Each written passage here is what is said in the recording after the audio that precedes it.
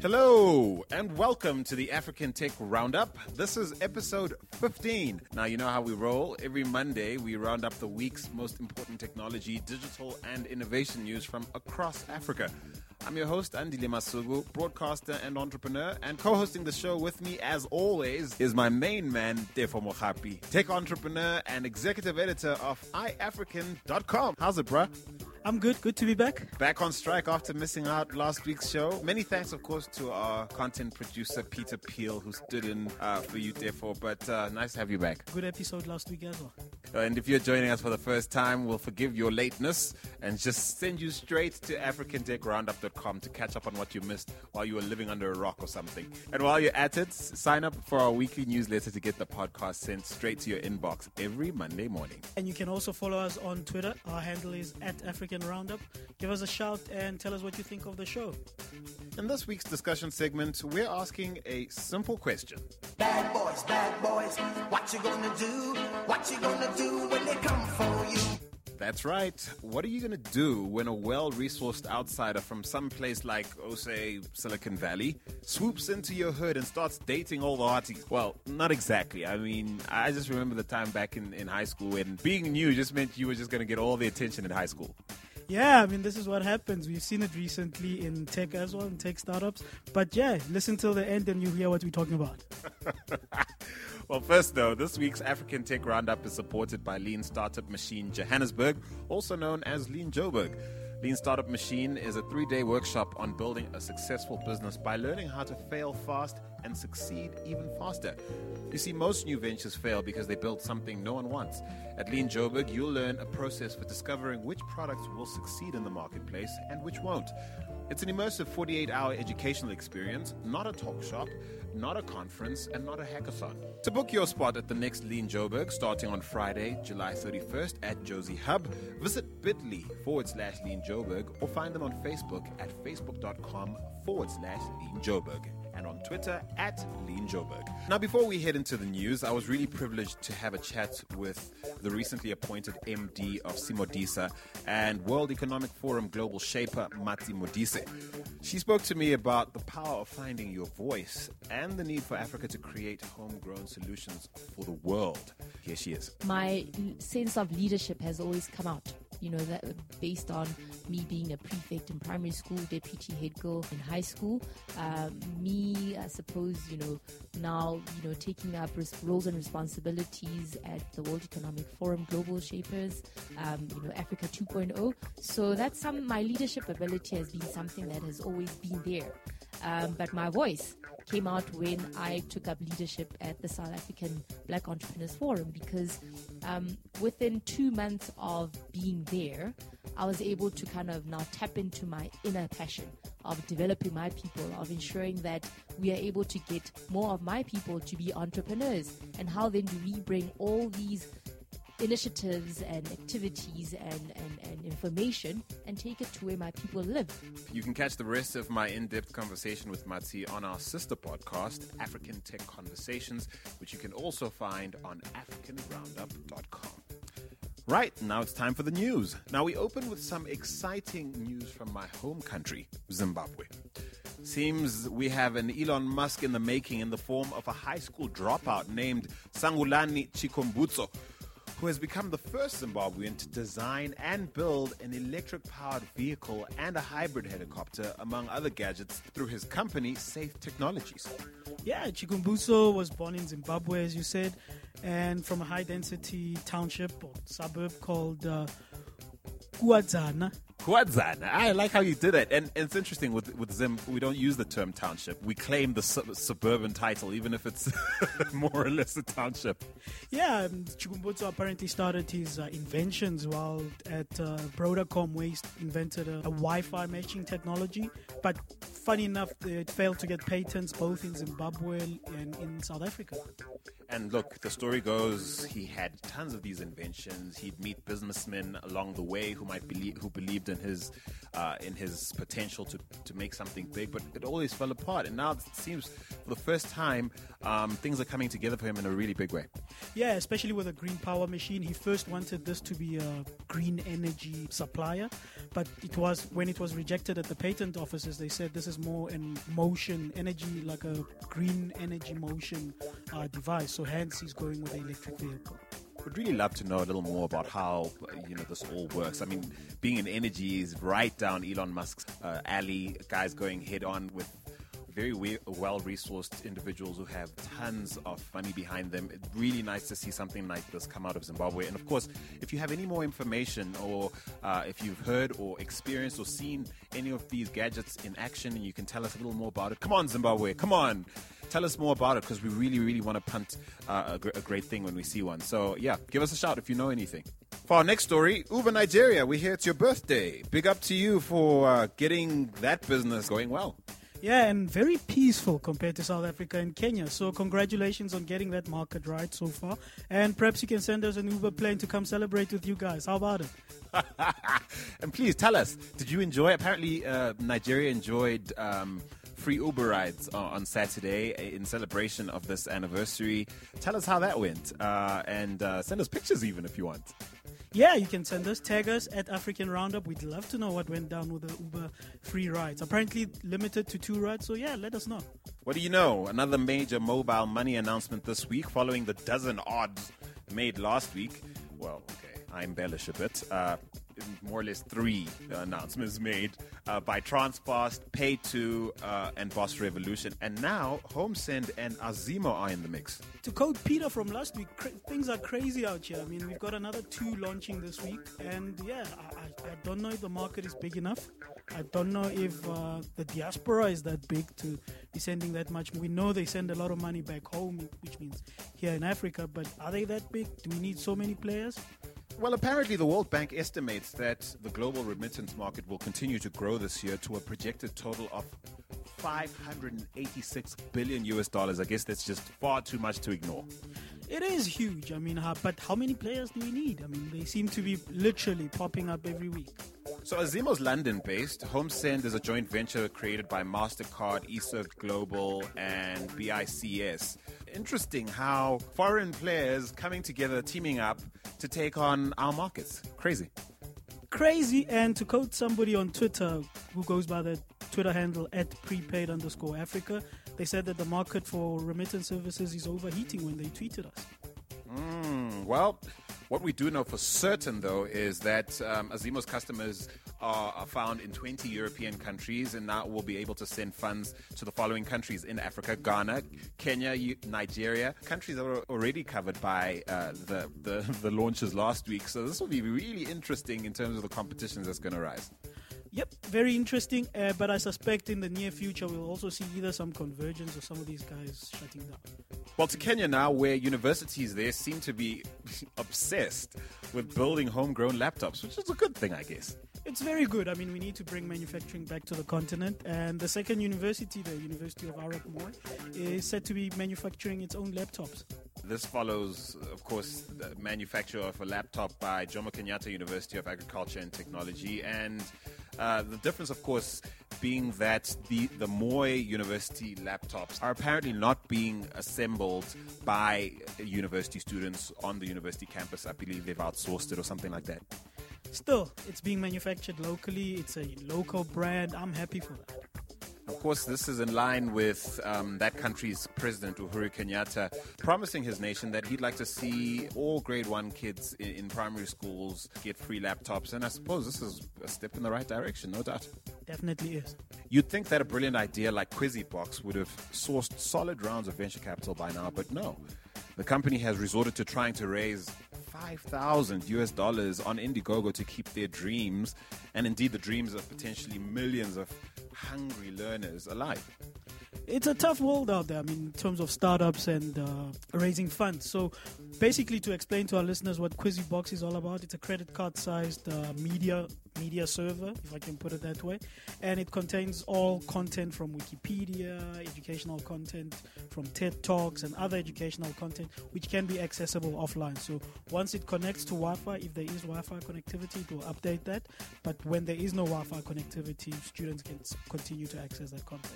$5,000 though? I mean, they couldn't make $5,000. Someone couldn't look at this idea and go, this is a great idea. It sounds brilliant. I mean, the implications of this is that you're a university student in a remote part of Africa where the internet or electricity is an issue, and you can work offline and have access to the very best knowledge and information that anyone else in the world can get. Isn't that an idea that like any venture capitalist would be jumping on? I don't know. I'm just a little blown by the tiny figure. Well, personally, I don't see their unique selling proposition really. Apart, they don't generate content, so they give you content that's already available from Wikipedia, and you start talking about things like internet.org, which give you access to Wikipedia on a mobile phone. So that blows them out the water already. So if you've got a mobile phone, you can already access Wikipedia and some educational content. So you start asking yourself, maybe that's what venture capitalists are asking themselves, where's the unique selling proposition here? Yeah, definitely they seem to have brought down the cost of manufacturing something like this, a media server or a content server, to whatever they brought it down to, and the size of it. But in terms of a unique selling proposition, I don't think I would even put money on it as well. Solid point. I mean, one thinks of internet.org. Yeah, I don't see it unique. But a great idea. I mean, all ideas deserve to live, and they need to push through with it. Don't take my word for it. Just go ahead. Given how the campaign has been going for less than 2 weeks, they seem to be on track to reach their fundraising goals. So more power to them. And perhaps maybe this won't be the breadwinner for this company. Perhaps this might launch them into other ventures. And I'm all for them getting this money and at least seeing this to the end. It's worth it. I mean, if all they need is traction and some few people who really love the idea to buy it, and they can continue from there. And finally, look, it's rough out here.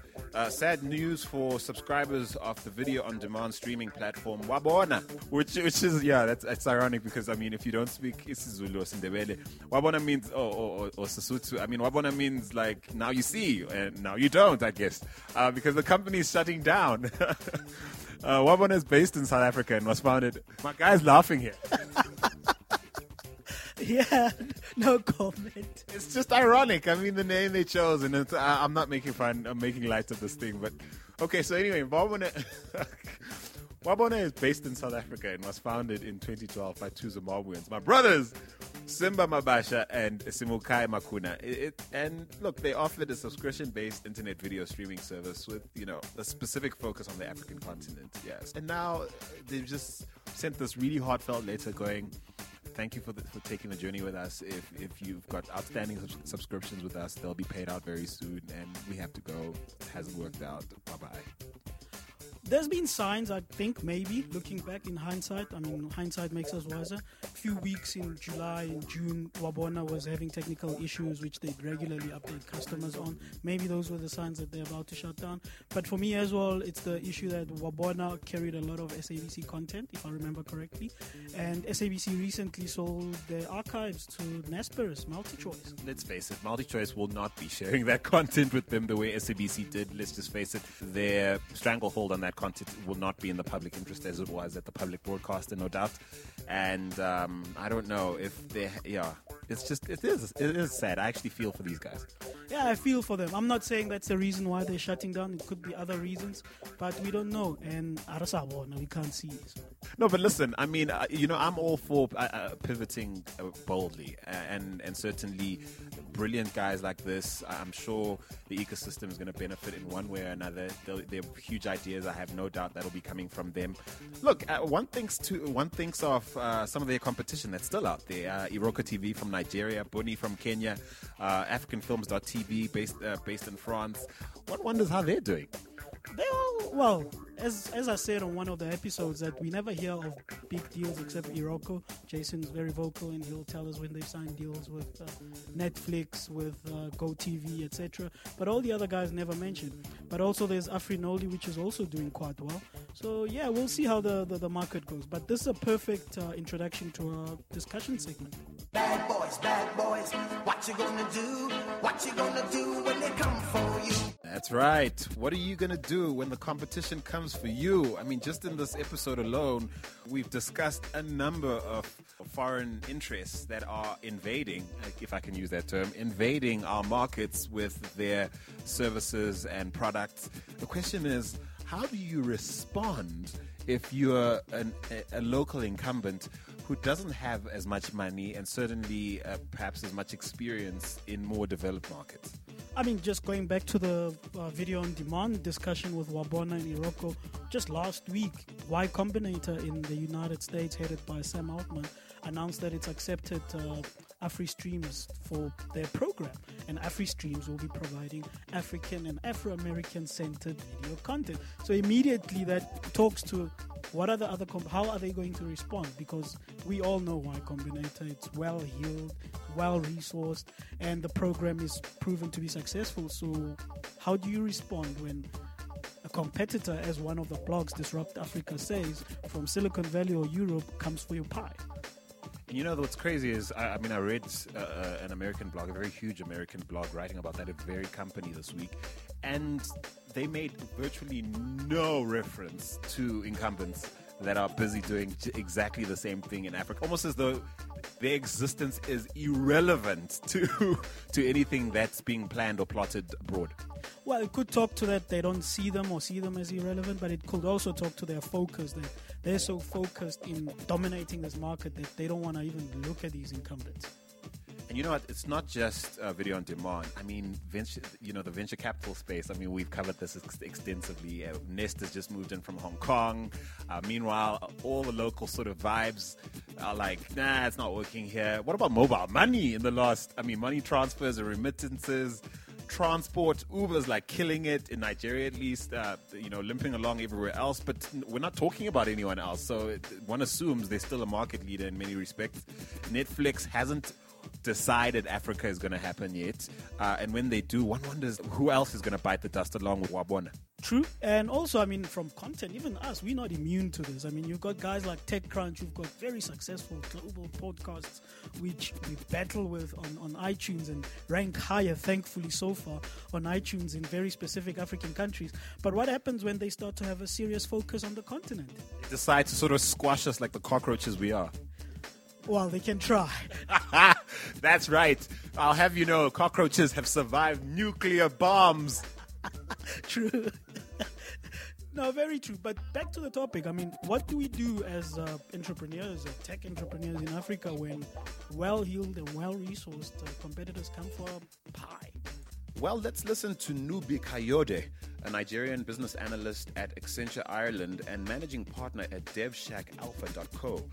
He co-founded EasyAppetite.com, Nigeria's first online takeaway site, in 2012, and then managed to avoid being railroaded by foreign-backed competition by making an exit in 2014 when his company was acquired by City Chops. Yeah, it was quite interesting, competing with Rocket Internet with my first startup. That's Easy Appetite, the online takeaway site. But I mean, the big tips or the big lessons that came from that was focusing on the niche market, and that's trying to focus on the student market as compared to just every type of customer. So that made us focused, channeling our resources and signing up partnerships to target our market. And I think another area was also customer service as well. That's where most of the startups or even big companies, more funded, you had dropped the ball. So getting that right as well, I think kept us going for a while. When you can't go against these guys dollar to dollar, but little things as the way you treat customers and just and that was those are two ways that kept us going, even in the face of deep pocket competition like our Rocket Internet. I think that would be my advice for any startup. Focus on a target market, be specific, go for a niche market, and have a kick-ass customer service, and that definitely keeps you going, because then you build a loyal user base that will keep coming, and also spread using the word of mouth to actually acquire their customers for you. And this week, of course, big announcements coming out from Airbnb. It remains to be seen what they'll have to say, and we'll probably share a lot more on that next week, you know, when we've actually heard what they have to say. How does this leave you feeling, though? I mean, I suppose on one hand, it's exciting to have all the best innovators in the world interested in our markets. On the other hand, it's like, wow, give us a break, y'all. Like, it's rough. I mean, this is not charity. This is business. And I love it. I personally think it's good for us. It makes us step up our game. It makes us focus even more. So, yeah, we mustn't expect handouts. These guys are coming to take the market because it's business. And you can't look at them and say, oh, but they're coming for our part. The internet has brought down borders. I believe that's important. As much as they're coming for our market, we'd love to be the #1 tech podcast in the USA. So it works both ways. I suppose there's a whole sort of socioeconomic side to it as well. I mean, we are living in a post-colonial environment. A lot of inequity still exists as residue from a very, very hectic past. It's hard not to feel like we shouldn't be given an economic advantage to at least make up for what we've lost. And in some respects, one looks at developed economies where there's so much protectionism that disadvantages the developing world. One feels, you know, it doesn't feel fair, man. Look, I'm not naive. There are protections in place in some way indirectly, some way directly. But I just feel that being in business, just step up your game, really. You're in it to win. So, yeah, go for it. Yeah, just throw some nationalism in there with some socioeconomic whining. And on the video on demand side, it's quite interesting because Jason Joku of Iroko TV likes saying that he's disrupting the incumbent. And I'm just wondering what happens when the disruptor gets disrupted. And one wonders whether being homegrown brings any advantages whatsoever. It does, and I think that's one of our big advantages, and we must use it. Instead of trying to be a TechCrunch or an Airbnb or a Facebook, we must use that local knowledge to the best of our ability to give us an advantage. Because TechCrunch can come, Airbnb can come, but they don't have that. They can hire local knowledge, but they don't have that local knowledge like we do at the moment. And if there's anything someone can't do is be you. So it goes with your history. You're bringing up the different environments locally you've been in, the interaction with local people. You can't buy that. Absolutely. Well, listen, we want to know what you think. I mean, have you been affected by any of the moving and shaking we described across industries, in tech, outside of tech? I mean, we were discussing off mic earlier about the way Walmart just has changed the game in terms of retail in South Africa. Quite frankly, almost overnight, their presence here has changed the landscape in that field. Have you been affected? Are you concerned about the trend of foreign-owned interests coming into our markets and in many cases overnight dominating? Certainly in things like hotel bookings, the social networks. Practically, I mean, we practically don't have any local social networks to speak of. What is your thoughts in terms of that? Are you excited? Does it worry you? Are you a founder, maybe a startup founder with an idea that you're concerned might get crushed in this whole move to sort of take advantage of the growth that's happening on the continent? We want to hear from you. You know how to do it. Drop us a line at African Roundup. That's on Twitter. Use the hashtag ATRU. And of course, we'd love for you to contribute audio comments to make our show richer. To do that, get our team onto your case by using the hashtag ATRUcomment. Drop us a line on that hashtag and we'll be on it like white on rice. Otherwise, it's a big thank you to Lean Startup Joburg for their support this week. Want to learn how to fail fast and succeed even faster? Well, join the movement. Book your spot at the next Lean Joburg starting on Friday, July 31st at Josie Hub. Visit bit.ly/Lean Josie or find them on Facebook at facebook.com/Lean Joburg and on Twitter at Lean Joburg. Otherwise, until next week, it's cheers from me, Andile Masugu. And me, Tifo Mohapi. Take it easy. Cheers, guys.